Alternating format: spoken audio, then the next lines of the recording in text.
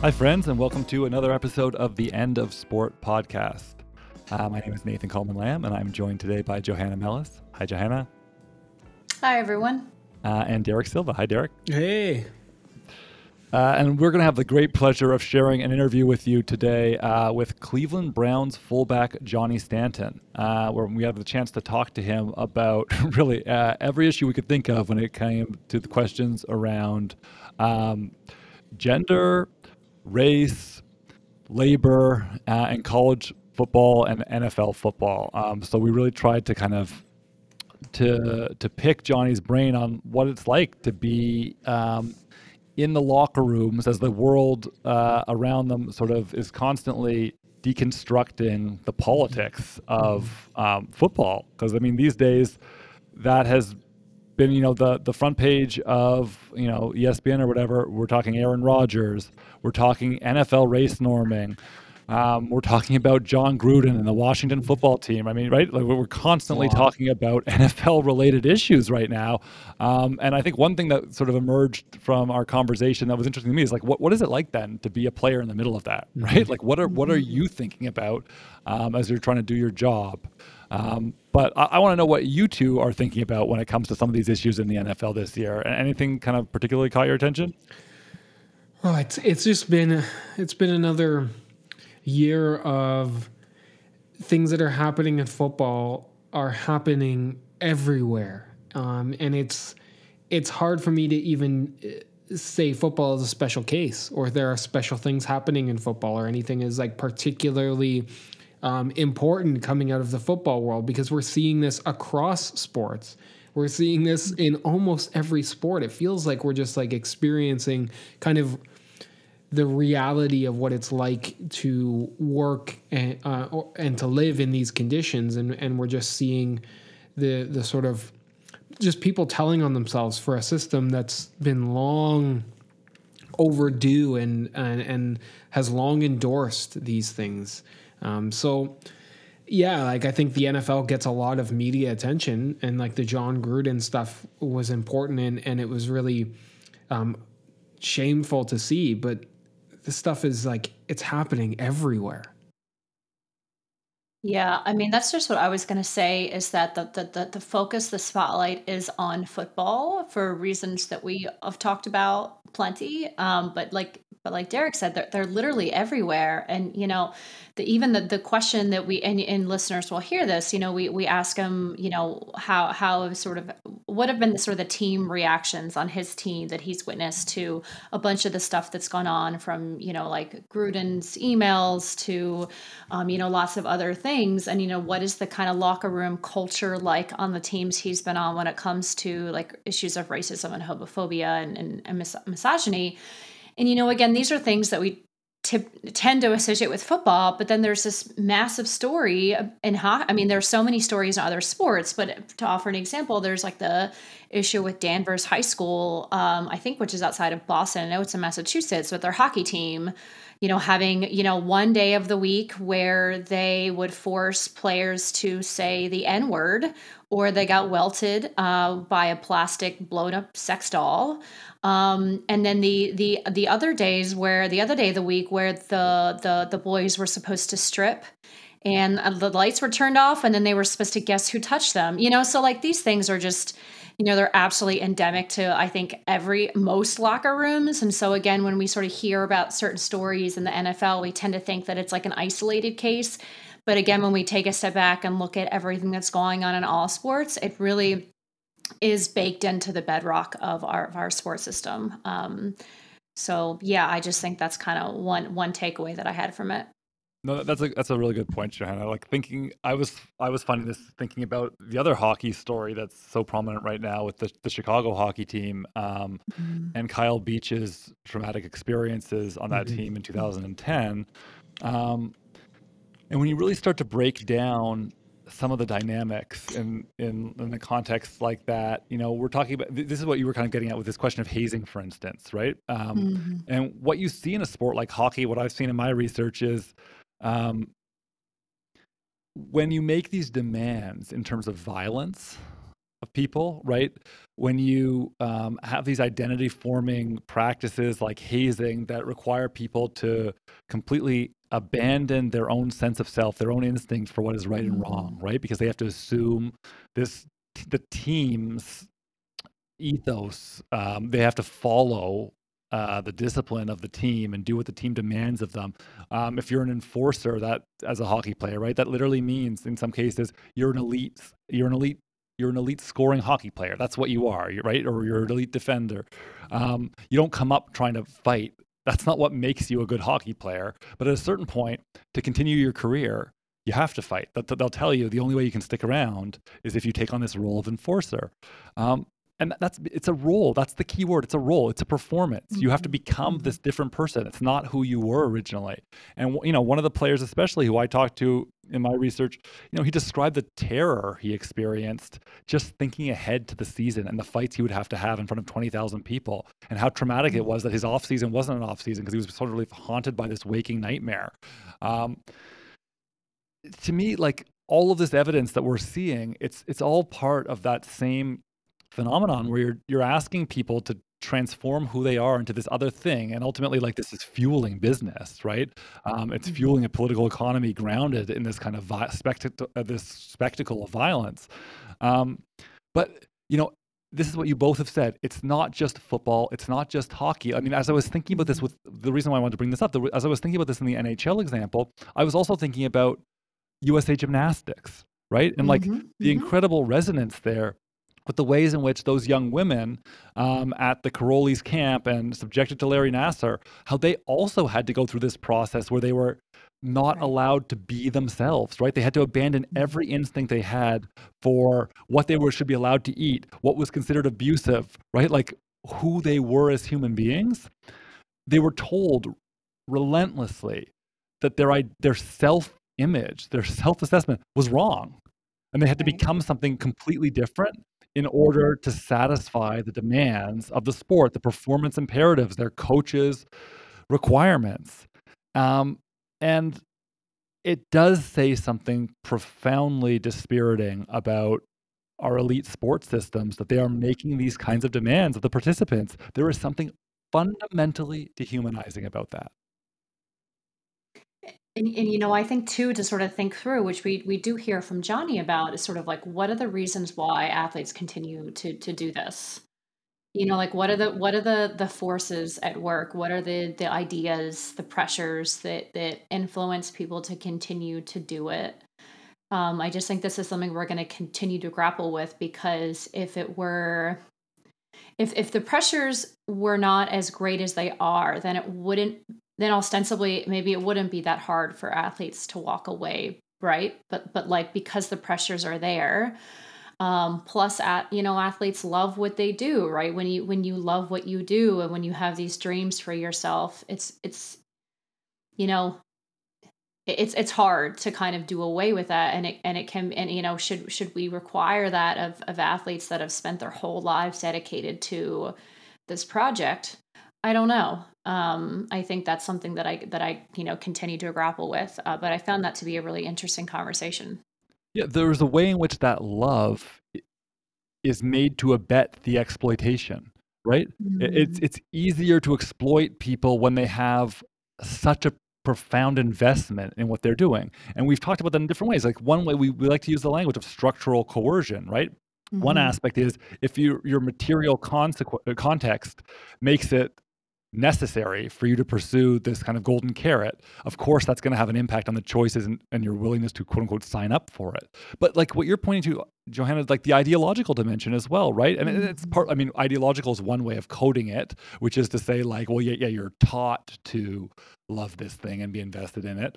But like, that's not the only thing. You're pointing to something even more profound, really, which is like, no, sometimes you actually do love the thing. Like it's literally is the thing that you want to do. And so then it's even harder to give up. I mean, and these are all layers that make it hard to give the thing up. And if it's hard to give up, then more can be demanded of you. And it is. Right. Yeah, definitely. All right. Well, with that said, we're going to turn it to the interview with Johnny Stanton of the Cleveland Browns. Please, if you haven't already, please subscribe to the show. Please rate and review on Apple Podcasts and any other podcast platform. Please tell your friends about the show. And follow us on social media. Follow us on Twitter at @EndOfSportPod. And enjoy.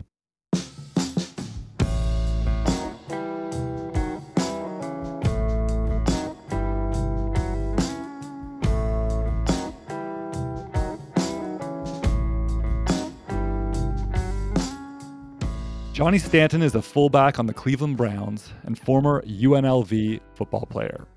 He is also an athlete, ally, professional ambassador. Johnny, it is a great pleasure to have you on the show. Thanks for having me on.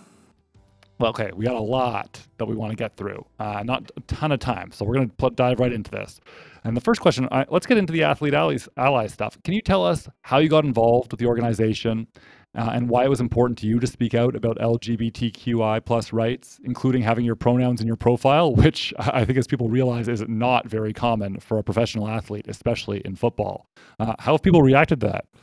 Thanks. For the first question, athlete ally was something that came to me, I noticed it in 2018 when I was recovering from an injury that I had when I was with the Vikings in the preseason. I knew that I wanted to get involved with some causes while I was recovering. I didn't want to just be sitting at home and, working on one thing while not being able to improve in other areas, I guess, or make a difference in other areas. One of the first, besides the Jesse Reese Foundation, which is another foundation that I'm involved with very closely, Athlete Ally was the other one that jumped out to me, and it made the most sense. I mean, they run their organization really well. I know a few other athletes who are part of that organization, and when I found out that there was a chance to be able to become an ambassador for them, I jumped at it. I knew that being an LGBTQ ally is something that I've wanted to be more vocal and visual about. And they gave me the opportunity to really learn more about how to be a better ally and give me the opportunity to really show it. As far as the pronouns in my bio, it kind of, I decided to do it last year. It's like, for most people, it's like, yeah, whatever. Like, it's not a big decision. But I don't remember seeing other athletes do that sort of thing. And I wasn't trying to be any kind of seal breaker or any kind of big deal. I just quietly put it up there, and the only time I think people really noticed it was when somebody tried to make fun of me for it or something. And Absolutely. And it's now my pinned tweet for almost a year now, and has one of the most impressions and interactions on my Twitter, because it just goes to show. I think people have been kind of waiting for an athlete to speak up and to really show that more progressive side, and to be able to support in that way. Absolutely. And so one thing we would like to hear from you about is kind of what locker room culture is like right now when it comes to issues of gender and sexuality. To what extent, for example, is our misogynistic and homophobic language still a fairly common and maybe even casual part of locker room conversation, as it certainly seems to be in a lot of the public or fan discourse? Yeah, I mean, personally, I'm not really able to speak on any other team than my own and the locker room that I've spent 2 years in. It's I'm sure that there are issues in around sports. It being football, it being basketball, baseball, whatever. There are still some regressive ideas, but in terms of the things that I've experienced, our locker room, I think, is much more accepting of that than people might be expecting, especially with Carl Nassib coming out this season. I haven't heard anything but support for him. So as far as the experience that I've seen and have heard around the league, it's not really something that's discussed too much, which isn't necessarily a shining example of what's good, but it's I haven't heard anything necessarily that's outright bad.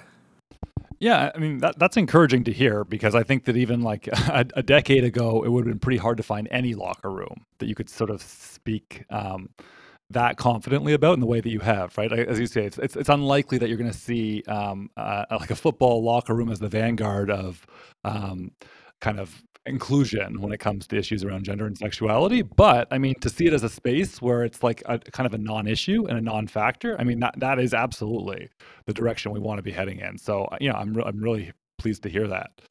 Um, let's shift it just a little bit because for us, we're always interested in issues around kind of labor and exploitation in the context of college sports specifically. And pretty much anytime you get someone who's playing in the NFL, that also means that they're a former college athlete. So we'd love to ask you just a few questions about your experiences there and also how they compare and contrast with your time in the NFL. We often make the case that college sport is exploitative given the fact that athletes generate this enormous amount of revenue for universities, and yet, of course, see almost none of it for themselves. Now, you've played for actually 3 different college programs, Nebraska, Saddleback College, and UNLV, which was the last one. What are your feelings on the question of whether college athletes deserve to be paid by the institutions that they play/work for?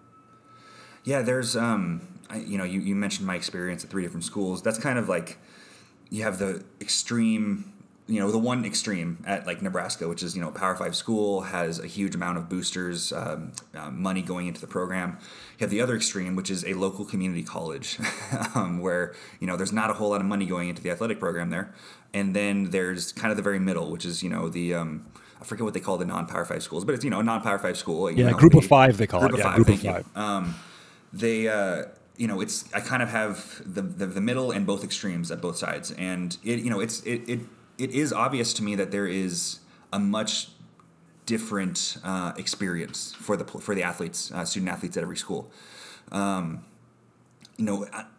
money at Nebraska is obviously something that is used towards improving the facilities, improving the student experience, stuff like that. But there's an opulence of it. There is absolutely, they try to improve on something every year when there's almost nothing to improve on to a certain extent, because otherwise, the athletic program loses that money. So that that could obviously be going towards athletes. When you go down to even to UNLV at the group of 5 schools, there isn't as much money to be going around. UNLV was finally able to improve their football facility for the first time in, I think, probably 20 or 30 years, which is a lot in college football time. And so the money isn't necessarily there to go around for everyone. I think you said that we're going to be talking about the NIL stuff at some point, which I think is a good at least starting point. I think that there are ways to be able to pay the athletes that doesn't bankrupt the non-Power 5 schools or even the lower end of the Power 5 schools. But when you got down to the community college, the junior colleges, where guys are just trying to get a chance to be able to get into the Division I level or even Division II level, there really isn't the money to go around. So it's hard to make one rule to go across all levels, or even at the NCAA level, for every single school, because the UNLVs and the Nebraskas aren't at the same level. They don't have the same kind of income, same kind of fundraising. So it's a really difficult issue, and I don't think there's one way to fix it. But I'm at least glad that the NIL is in place to be able to at least start athletes to be able to get that, because even guys at UNLV who they don't have the biggest support in Las Vegas. It's not the biggest college town in the world. We don't have tens of thousands of people coming up to every game. But there are guys on the team who end up getting like little deals with local restaurants or with local businesses that I think is very cool and would have been, a cool experience to be able to have when I was in school there. Now, you suffered a really serious injury at the end of your college career, really on the cusp of when you were auditioning for the NFL, which obviously must have posed a very serious threat, very concerning to your potential professional livelihood. To what extent did that experience have any impact on your sense of the justice of college athletes playing for free? It's a tough thing to think about, because I don't know if I really ever considered it. My second to last year in college, I ended up hurting my knee. And it wasn't something that was extremely debilitating. It was something that I was actually hoping to come back from that season, but I was unable to. I think the injury that you might be talking about happened when I was with the Vikings, when I was a rookie and trying to get into the league, when I broke my ankle.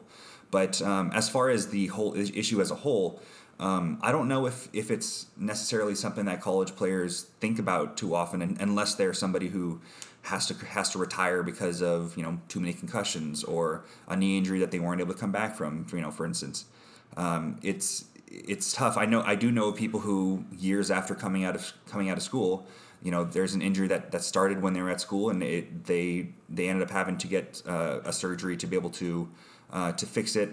Something that they had years ago. And they have to kind of fight tooth and nail with the athletic program to be able to actually have that paid for and have the full therapy that they need. It's not something that is something that I'm super familiar with because I didn't have to deal with it as much as other guys. But it's obviously something that needs some help because of the issues that the NCAA has as a whole. That they're unable to pay, or they're refusing to pay the players as much as they deserved for a company that an institution that makes as much money as they do. So I think you're alluding a little bit to healthcare costs, and at least indirectly talking about more institutional supports for campus athletic workers. So I'd love to get your view on whether or not you think that universities owe players more support for their long-term healthcare costs, given the sort of tremendous physical toll that you yourself even took. That's part and parcel of the football experience, a game sort of embedded and founded on violence, really. Given all that you do for the university and all that you did for universities, does it behoove them to cover the long-term healthcare costs of athletic laborers? Yeah, I think there have been so many changes in the NFL's healthcare, long-term healthcare issue. Costs and coverage over the last few CBAs that have been agreed upon. I know that there have been some improvements in this most recent one, but that didn't come until the last few decades, and obviously college is way behind there. I think it's contingent on the whole idea of a student athlete as an athletic worker for the program. When you think of them as a student, somebody who is getting paid as a scholarship to be able to play football and for free, it might not be quite as obvious to necessarily the universities to have to pay for those long-term healthcare costs, even though that is absolutely what they should be doing. With the NFL, if you get injured in the NFL and it's affecting you for decades down the line, there is a certain amount of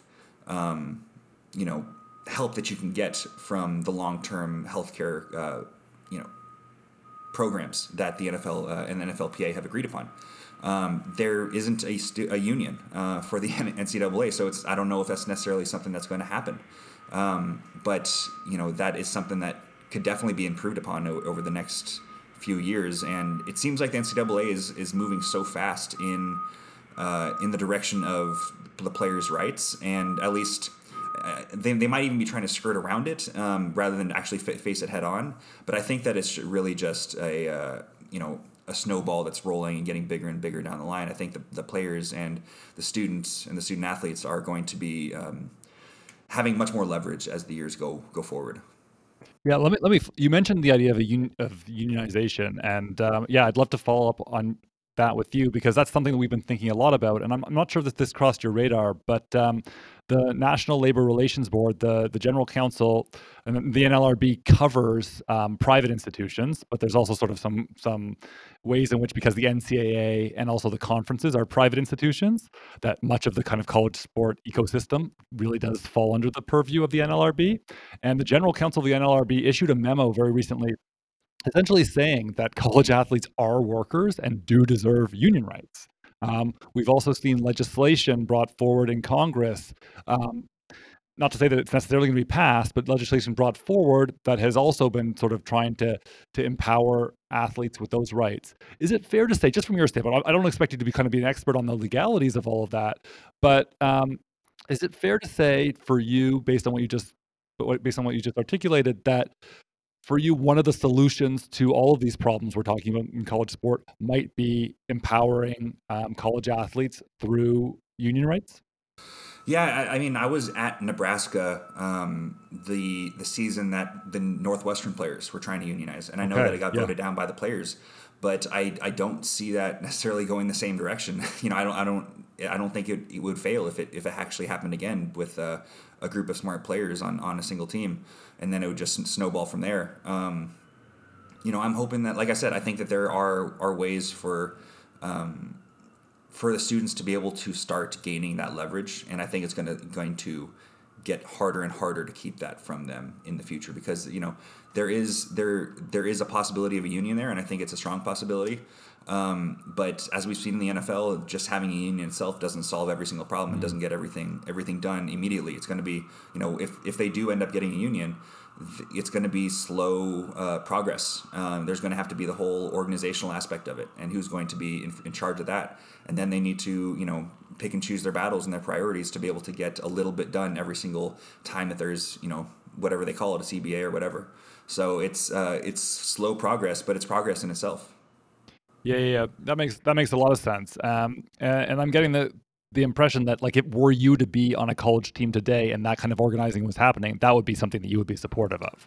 Yeah, and I working with the NFLPA this last couple of years, it's definitely something that I can see myself working with long term. I like the way that they work, and how they try to get every single player in the NFL involved, whether you're a practice squad guy or if you're a starter, and it all just depends on what your what your level of interest is and wanting to be included, and it's definitely something that I've taken interest in. Absolutely. So, kind of one follow-up question that I have is, kind of one, like, how do I say this? I have I think that one of the many reasons why maybe we're not seeing more college football players who are sort of unionizing, even taking advantage of the opportunity to do so, um, is sort of it might potentially be due to kind of like the lack of support, both obviously within college football and college athletes, but even beyond that. So I'm kind of wondering, is there a world in which professional athletes could be more vocally supportive of athletes getting paid equitably and kind of eliminating the system of exploitation in college football? I think that's probably the quickest way for it to be able to move forward. But I don't think it's necessarily the NFL athletes who are the ones who are going to be able to help that get done.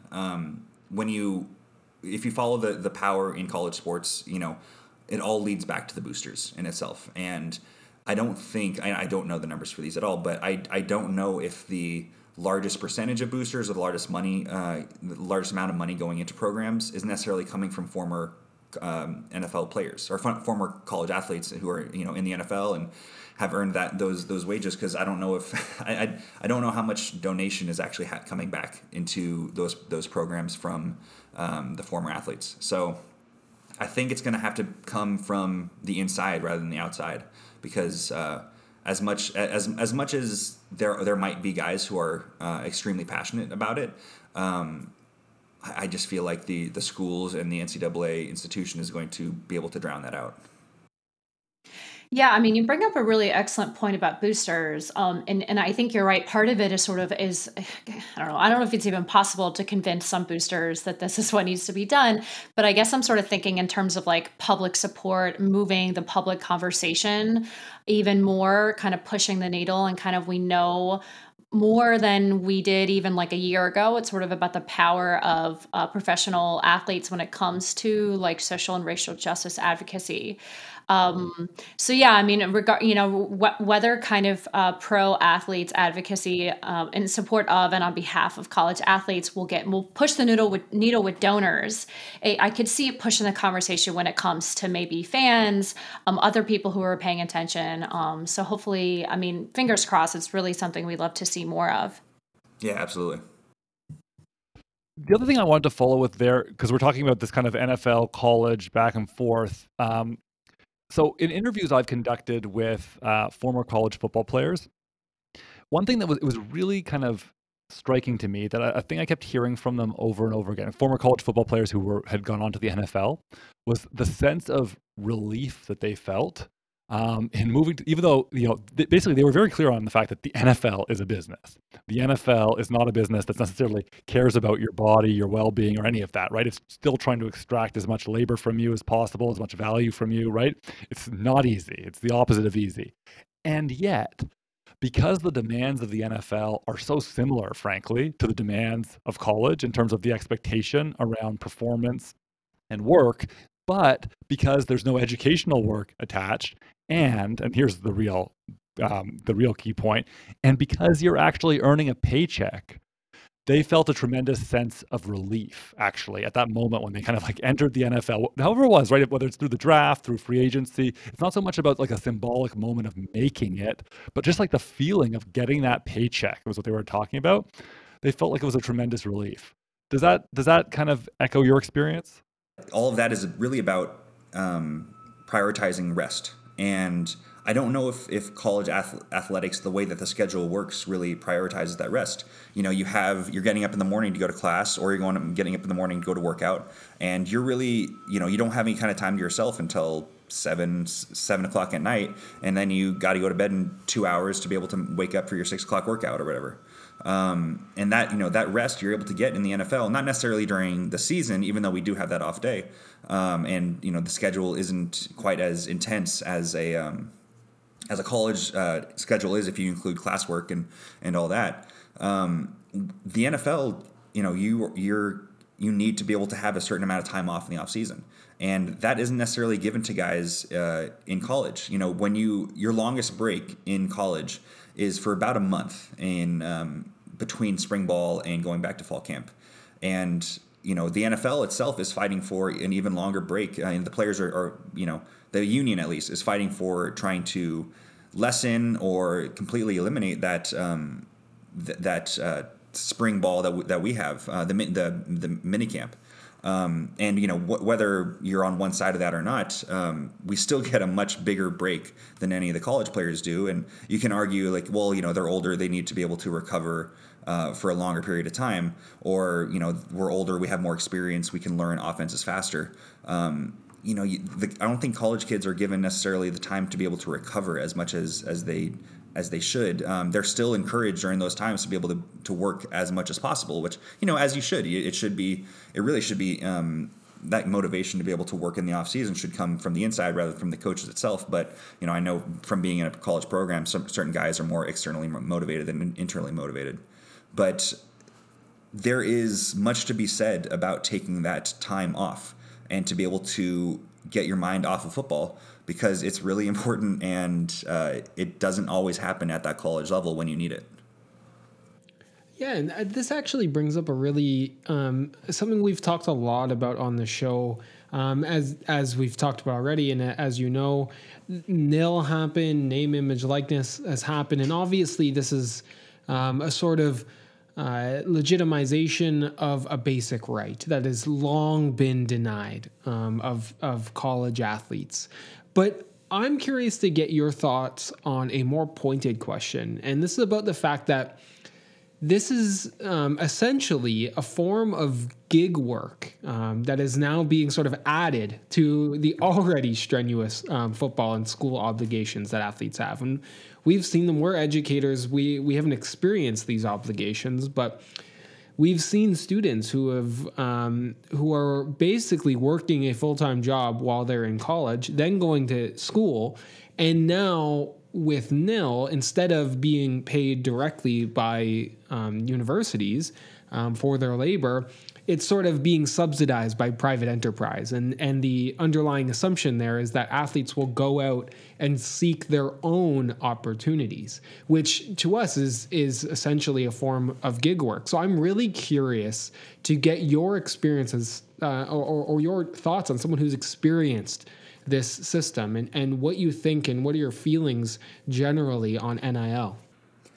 Yeah, I think it's like I said before, it's the right first step. It's the ability for players to be able to take advantage of their own abilities, their own popularity, But it was an easy step. But this is besides maybe losing some fundraising opportunities from businesses that would normally go to the programs now going to the players. There really isn't any kind of sacrifice that the universities have had to make. I know that certain universities have been able to put players in an educational opportunity to be able to learn more about how to take advantage of the name, image, and likeness. But that's a minimal sacrifice that they made, a minimal commitment. So something that can really help is to be able to go out and actually make those deals for them. I obviously is not solve all the problems, but being able to actually work as almost a marketing manager or something like that be able to actually help the maybe less popular guys on the team, the guys who might not be able to make any money from name, image, and likeness, and be able to go out and help them be able to make those deals could go a long way to making it a more equitable situation. And now we kind of want to shift to some questions about the NFL, and in particular, if I can talk right, particularly how players have responded to the recent scandals, namely the revelations about John Gruden's emails and his resignation. How did you and your teammates feel about how that went down? Yeah, it's unfortunately something that I haven't been able to talk to too many teammates about. But I haven't been able to speak to anybody with the Raiders about it because I don't know any of the guys on the team. It's obviously an unfortunate situation. Something that I wish wasn't an issue still in the NFL, but obviously there are some people that are still having some not so progressive thoughts about race, about gender that is disappointing to hear. I hope that the people who are still thinking that way are revealed. I know that people are still trying to get the Washington football team's emails and stuff out. I don't know what that'll reveal. I'm not the most knowledgeable about the situation, but I'm just hoping that that minds can be changed. I've seen that firsthand, and that obviously, years down the line, things have been coming out, and people have to face the consequences of that. But I think that as years go on, and all of us are learning more, even though we should have learned it a long time ago. I'm hoping that people can learn and can become more less ignorant, really, of the blights that people have to go through. That as a cis-het white guy, I don't have to necessarily deal with. Another sort of big story in the NFL this year, and albeit it didn't receive as much attention as the John Gruden email stuff, has been the issue of race norming in the concussion settlement. And for listeners or for anyone who doesn't know, it was revealed that black players were being evaluated as having a sort of lower inherent baseline score, which is a fundamentally racist assumption. And that this lower score was then being used, importantly, to deny players compensation from the settlement because it made the head trauma they suffered appear less harmful. My question to you is this something that players have been talking about? I can only imagine how difficult it is to work for an employer that shows that little regard for the health and safety of workers, and can actually cut you from your jobs based on injury. So I'm really curious to get your take on whether or not athletes are talking about this. What are their perspectives and experiences with this? Yeah, I think that story was a victim of the media circus that is the NFL and how there's a new story every single day. I think if this came out in the off season, guys would be much more knowledgeable and much more not willing to talk about it, but able to talk about it because we have a lot on our plate during the season. But it is, a very unfortunate thing, and I'm glad that it came out, and I'm glad that they're changing their policy on it. But it is, I'm hoping that there is more to be said about it once the season is over, because it is, it's a rough thought that I think a lot of us have tried to kind of push out of our minds while we're trying to prepare for this upcoming week. Yeah, I really can't imagine, and I had another question that's sort of related to that, and I feel like the answer might be kind of similar, but I always wonder, at this point when I'm talking to football players, especially, you are aware at this point to, whatever degree that you've looked into it, but I mean, you are aware, obviously, of the increased amount of information around the harm caused by head injury, right? The fact that this is like a major occupational hazard of your line of work, and one that's very difficult to avoid if you're going to do your job the way you're supposed to do your job, right? It's like head injury in football doesn't come from being from flawed technique or from like a lack of ability or skill or anything else. Like it's part of the enterprise of football. Given our general awareness of this at this point, as someone who does this day in day out, what do you do with that information? Like how are you reconciling that for yourself? The league would, partly because I'm thinking, the concussion settlement tells us, right, like, oh well, people didn't know before about head injury in football. Like we kind of lied to our workers, so we owe them this compensation, right? But then kind of a corollary of that is that, well, now after the concussion settlement, everyone does know, right? Like now you have the information. So ostensibly you signed up for all this. But I mean, no one actually signs up for head injury as part of their job. Like you become a professional football player because you've trained, you've invested so much, you finally have the opportunity to earn a living doing this thing that you've excelled at, right? Like almost no one says no under those circumstances. I think it's really unfair to say you've signed up for this, right? Like you didn't have an alternative of playing football but safe. I don't know. I'm just really interested in hearing your thoughts on kind of like what you do with all of that. Yeah, like you said, it's this is what a lot of us have trained a majority of our lives for. It's the opportunity of our lifetime, and you're trying to hold on to it as long as possible. I think part of the justification that at least I've used is that I didn't think that I was going to even be able to make the NFL, even my senior year of college. I had to, fight my way into the league and hold on for dear life since getting here. So it's hard to really allow that to become a factor when I obviously know the inherent worry, the inherent possibility for long-term damage. But when you look at the studies, it's such a small population of athletes who have actually undergone the CTE testing after passing away. And that's the other thing, is that you can only find out after passing away. I obviously know that it is a pervasive issue in the league, in football as in itself, and you try to just use the justifications that you can to be able to get past it in your own mind. Obviously, I know that my brain, if I didn't play football, might be different than my brain after playing football. It's not something that I'll ever know. And it's not something that I'm really going to allow to myself unless I start noticing things. To be completely honest, unless I start noticing things actually different, or if somebody very close to me who knows me really well notices something different in me, I'm probably going to just assume that it didn't happen, or that it didn't affect me, which I know is a flawed idea in itself. But it's honestly just some of the ways that some of us have to, I guess, cope with the knowledge that there's a chance that our brains have been damaged from this. But it's something that playing in the NFL is something that I would never ever give up. And honestly, it becomes an easy decision.